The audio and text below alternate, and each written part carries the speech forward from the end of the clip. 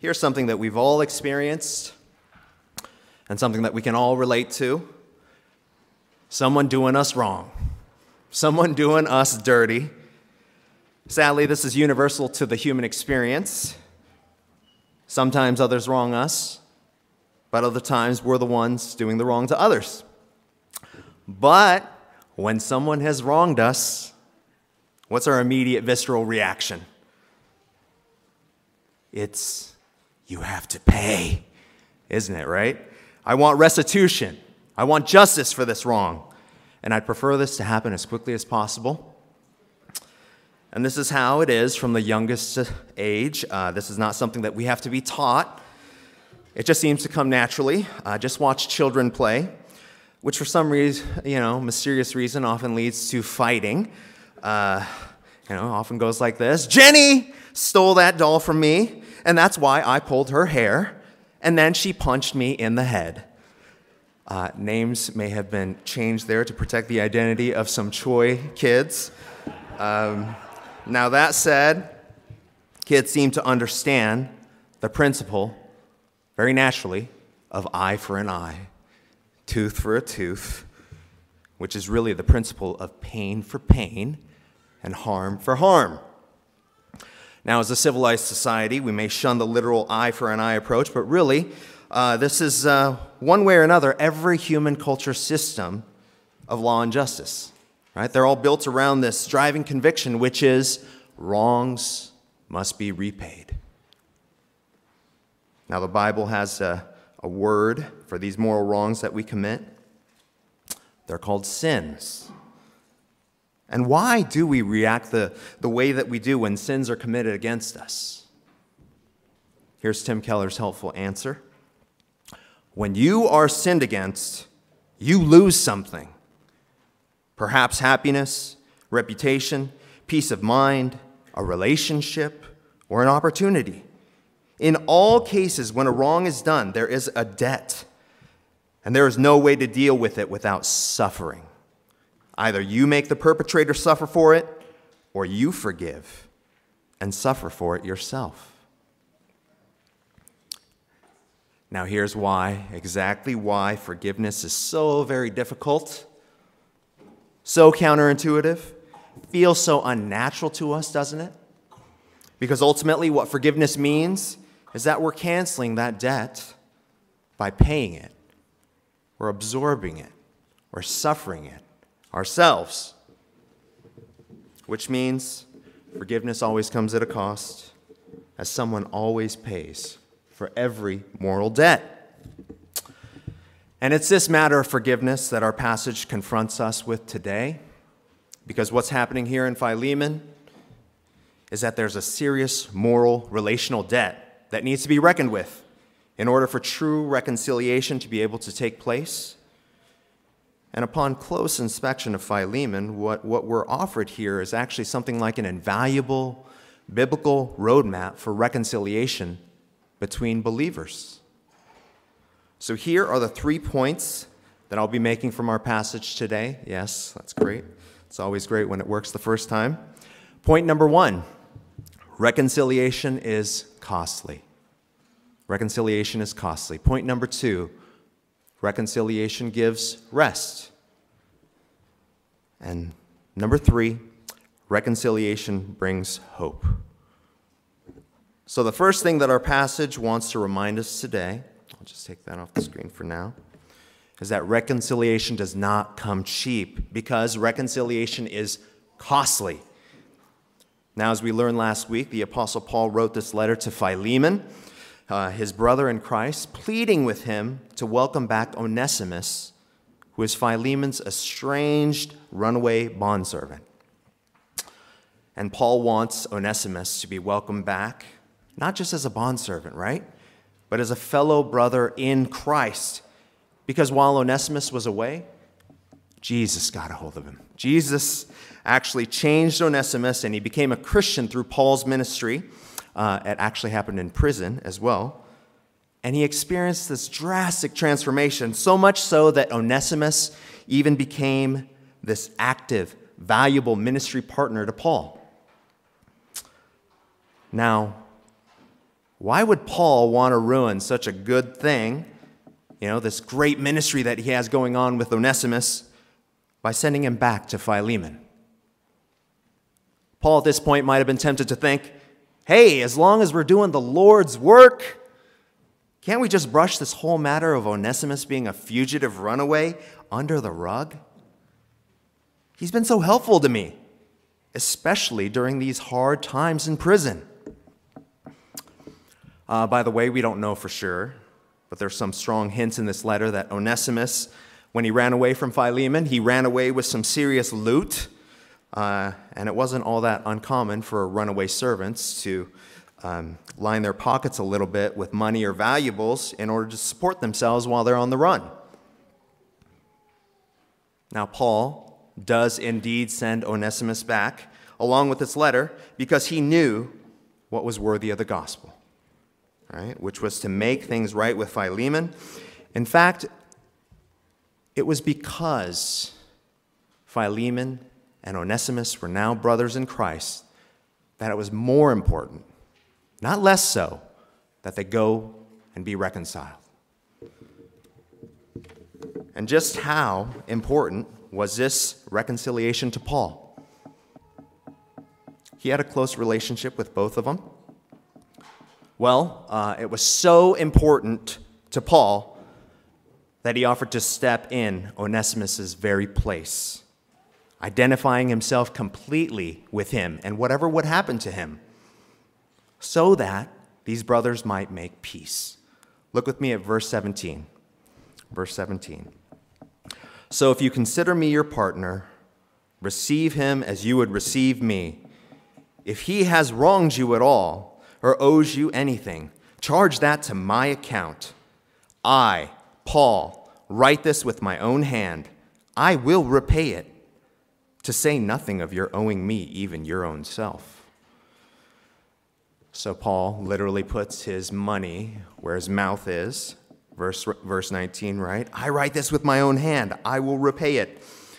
Now, in those times, this was the equivalent of a signed legal IOU, binding in court, right? So what we're also seeing here is something of a powerful glimpse into what gospel-shaped reconciliation looks like.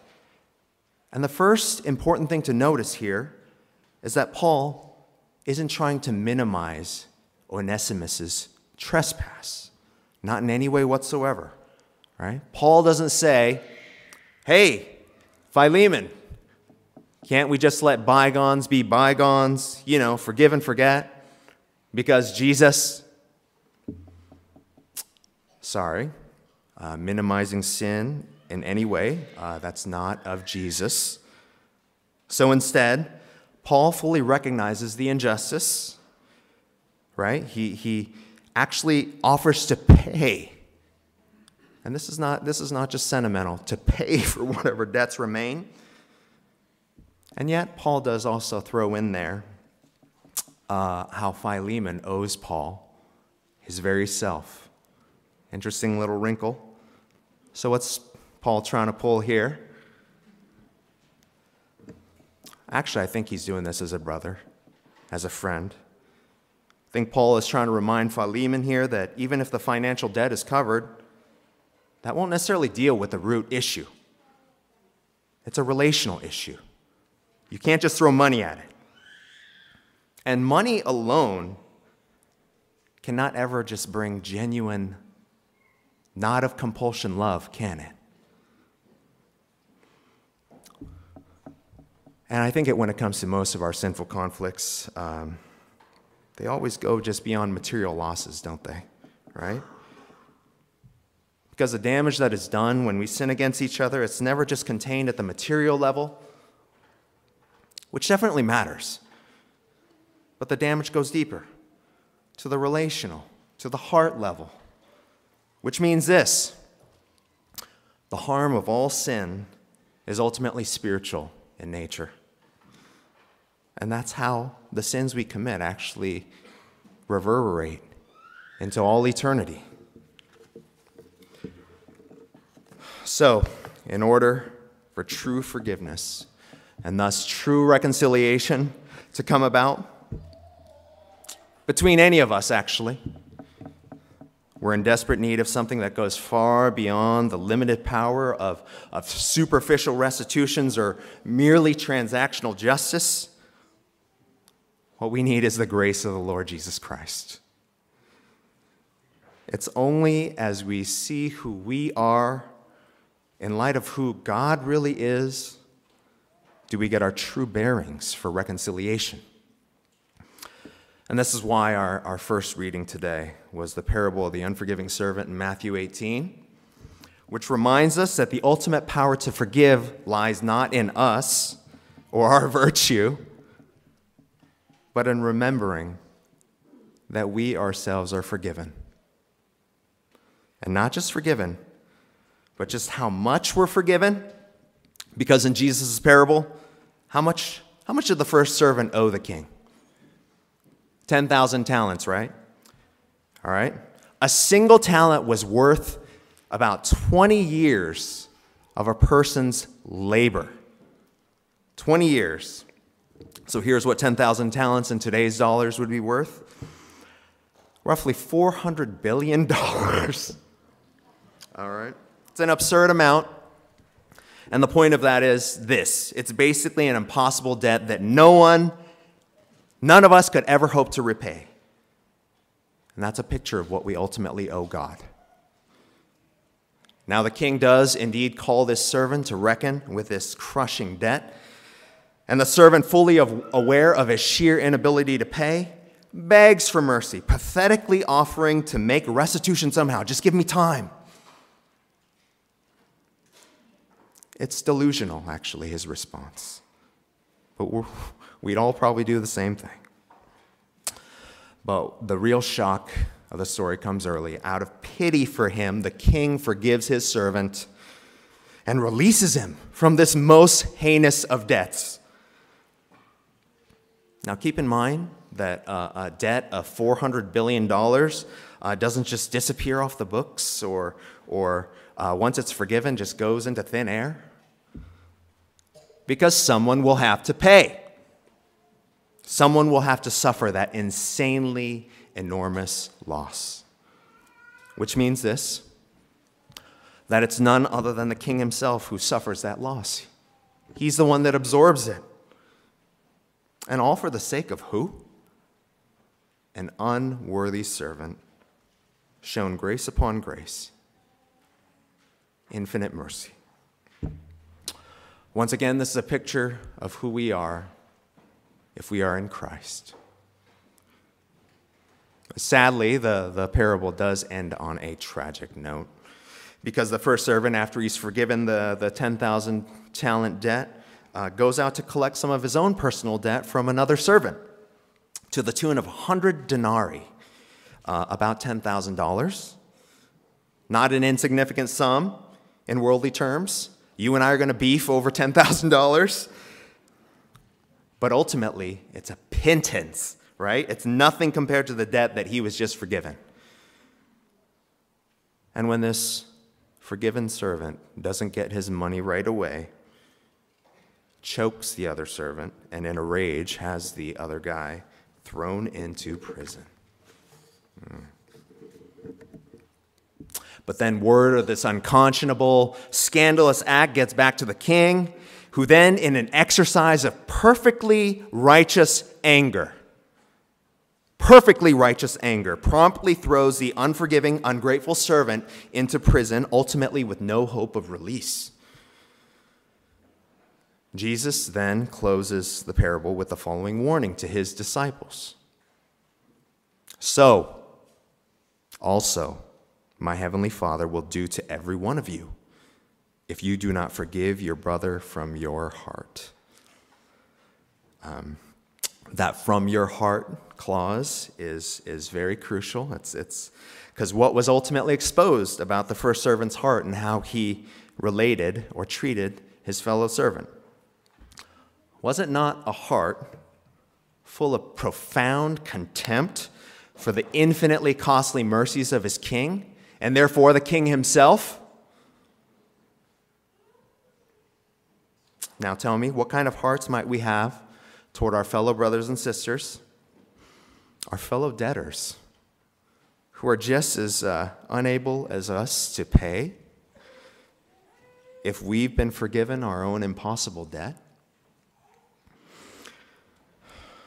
Perhaps we might have hearts that welcome other debtors as the King has welcomed us. Because who is our King, after all? Is he not the Lord Jesus, who has afforded us the most costly reconciliation ever offered to mankind? Multiply that $400 billion debt by a couple billion or trillion. Is he not the only one who, seeing the utter hopelessness of our sinful condition, took pity on us, came down from his throne, and became pitiable himself, humbling himself in every human way imaginable, even to the point of death on a cross, his arms outstretched wide there as if he is embracing and holding out in welcome all of us in our abject poverty? Because it was there on the cross that Jesus suffered the greatest loss imaginable, right? Willingly absorbing in himself all the horrific, immeasurable debt of our sins, and even pleading for forgiveness in that very moment for those who are crucifying and mocking him. So if we are now forgiven and reconciled, adopted sons of this crucified and risen King, might we pray from our hearts as the King has taught us to pray, which goes like this: Abba, Father, forgive us our debts as we forgive our debtors. So here Philemon is confronted with his fellow debtor, Onesimus. And the question is, and I could very much feel this way too, will Philemon have what it takes to forgive? Does he have enough to cancel this debt and suffer the cost so that he can be reconciled to his new brother, Onesimus, an old enemy? I think by faith, the answer is a resounding yes, because elsewhere Paul explains what we truly have in Christ. It's not poverty anymore. This is why Jesus chose to suffer the humiliation of the cross for us. Let me go ahead and put it on the screen there. 2 Corinthians chapter 8, verse 9. For you know the grace of our Lord Jesus Christ, that though he was rich, yet for your sake he became poor, so that you, by his poverty, might become rich. So Jesus not only covers our debts, but he came so that we might become truly rich. And here's what true riches are, by the way. It's not material things. True riches is true rest. Ironically, many of the people looking for, their salvation and riches and material things, this is what they're looking for. True rest. But you won't find true rest in the things of this world. Because true rest is found where? Only in Christ Jesus and the reconciliation of all things that is predicted by the Scriptures, how all things will be given to him.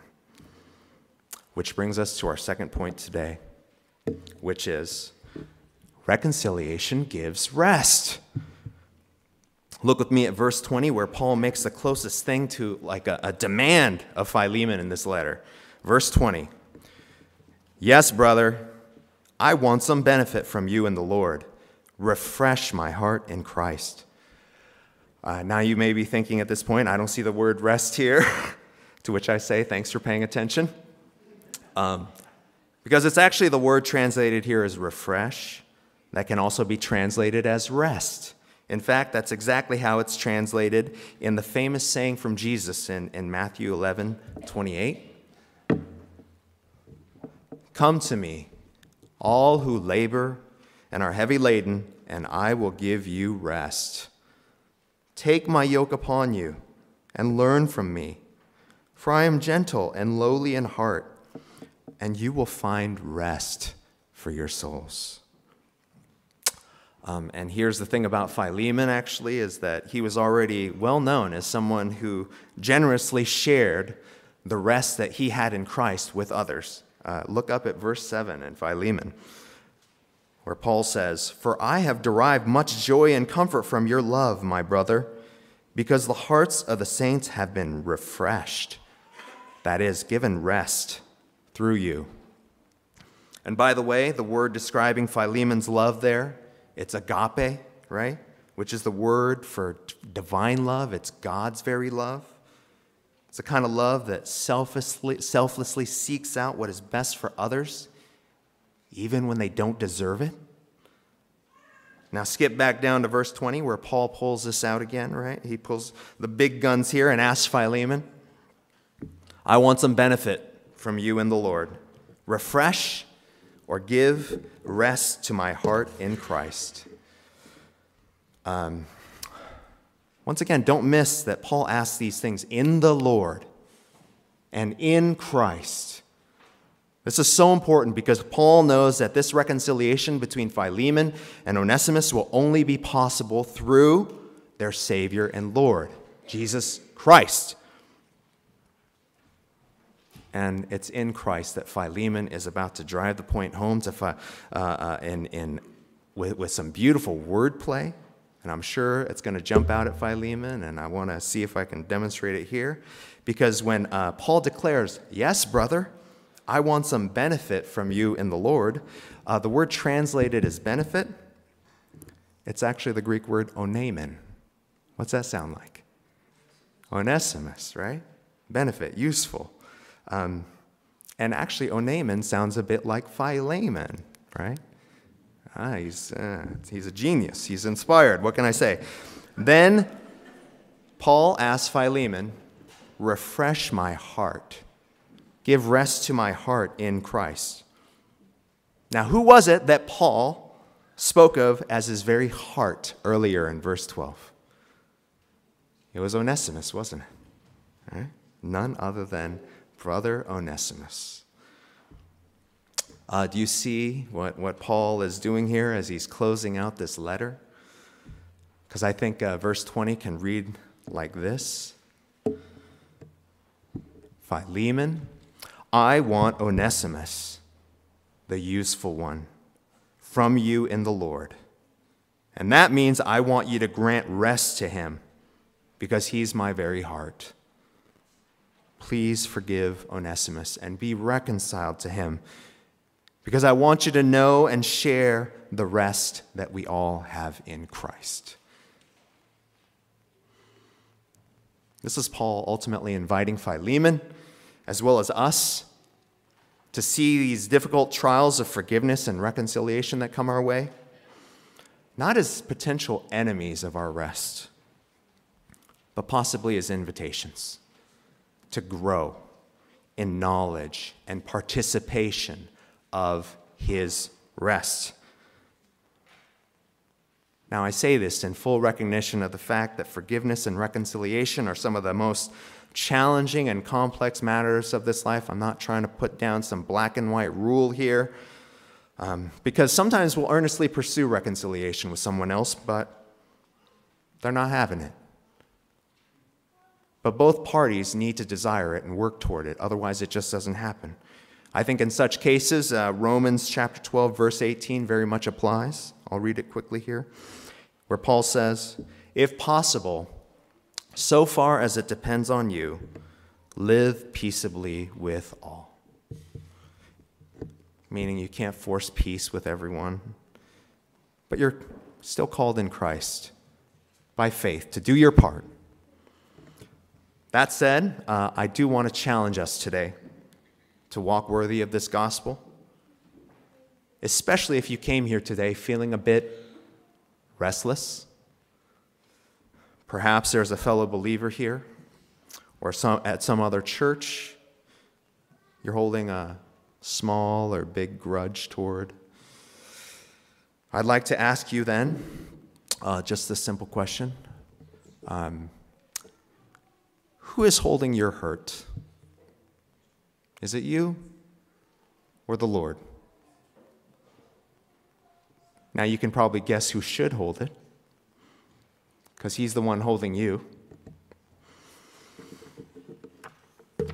And unforgiveness really can be one of the most wearying, labor-intensive, exhausting ways of living around. And thankfully, here's what Jesus has to say to those who are weary, laboring, and heavy laden.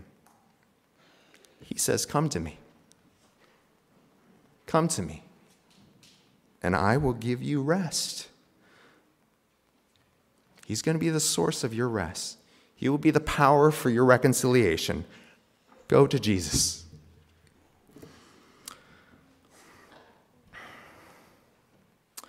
And now we come to our third and final point today, which is reconciliation brings hope. Reconciliation brings hope. And that's because Paul closes this letter with kind of an unexpected request that's full of hope and confidence. Look with me at verse 21. Verse 21. "Confident of your obedience, I write to you, knowing that you will do even more than I say. At the same time, prepare a guest room for me, for I'm hoping that through your prayers I will be graciously given to you." So, in a surprising turn, Paul closes by asking Philemon to prepare a guest room for him to stay, as he hopes to be freed from prison sometime in the near future. And what's the basis for Paul's hope? Ultimately, it's the Lord hearing our prayers. All right? I love that. As well, Paul, I think he's also trying to remind Philemon, hey, welcome Onesimus as you would welcome me, because actually I may be coming next. See you soon.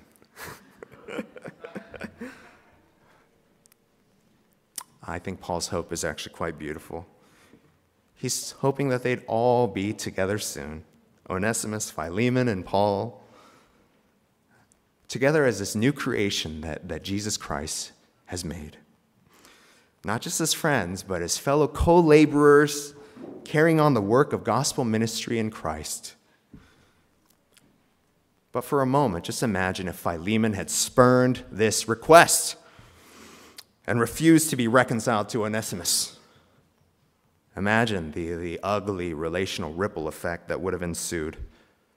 First the damage to Philemon's own relationship and walk with Christ, and then further relational damage and heartache with Onesimus and Paul, which probably would have been like a relational bomb thrown right into the middle of this little church.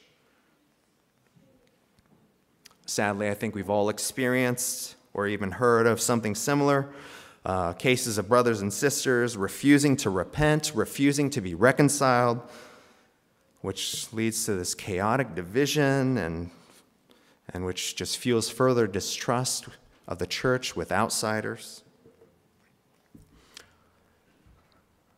Let me just say this. Without forgiveness and reconciliation, without the gospel being applied in the body of Christ, faithfully, consistently, there's ultimately no hope for any of us.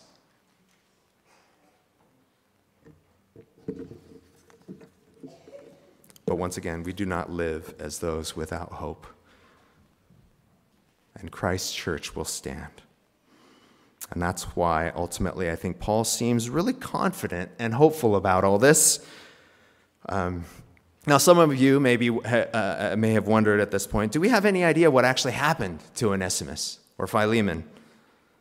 We have one possible clue, which is, according to early church tradition, Onesimus went on to become basically an overseer of an entire region. And then he was eventually martyred for his faith. Is this the same Onesimus that's mentioned in Philemon?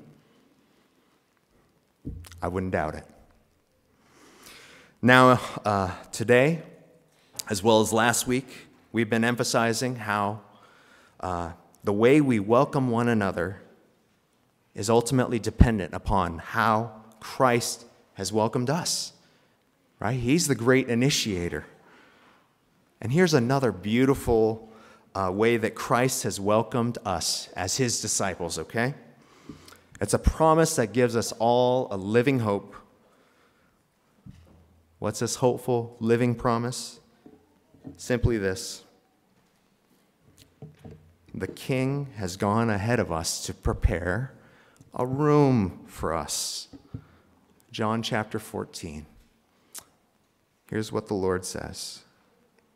Let not your hearts be troubled. Believe in God. Believe also in me. In my Father's house are many rooms. If it were not so, would I have told you that I go to prepare a place for you? And if I go and prepare a place for you, I will come again and will take you to myself, that where I am, you may be also. And unlike Philemon's place, Jesus isn't just preparing for us some temporary guest room, which can only be so restful. But no, he's preparing for us a room in our Heavenly Father's house, our true forever home. Don't ever call your current house your forever home. Okay, it's not. Father's house is our place of true rest. But how can this be? How can this be? Because it's not the job of the king to go and prepare a room for his servants. It doesn't work like that now, does it? But Jesus is no ordinary king. He is the crucified and risen Lord who, out of his great love for us, has canceled our debt, suffering the cost of all of our sin, so that we might find true rest and be welcomed into his very presence forever as sons and daughters. So, we're welcomed to his presence, not just by ourselves, right? It's with one another. You know, the yous there that Jesus says, they're all in the plural. He promises to come again and take you all, plural, to myself, that where I am, you all, may be also.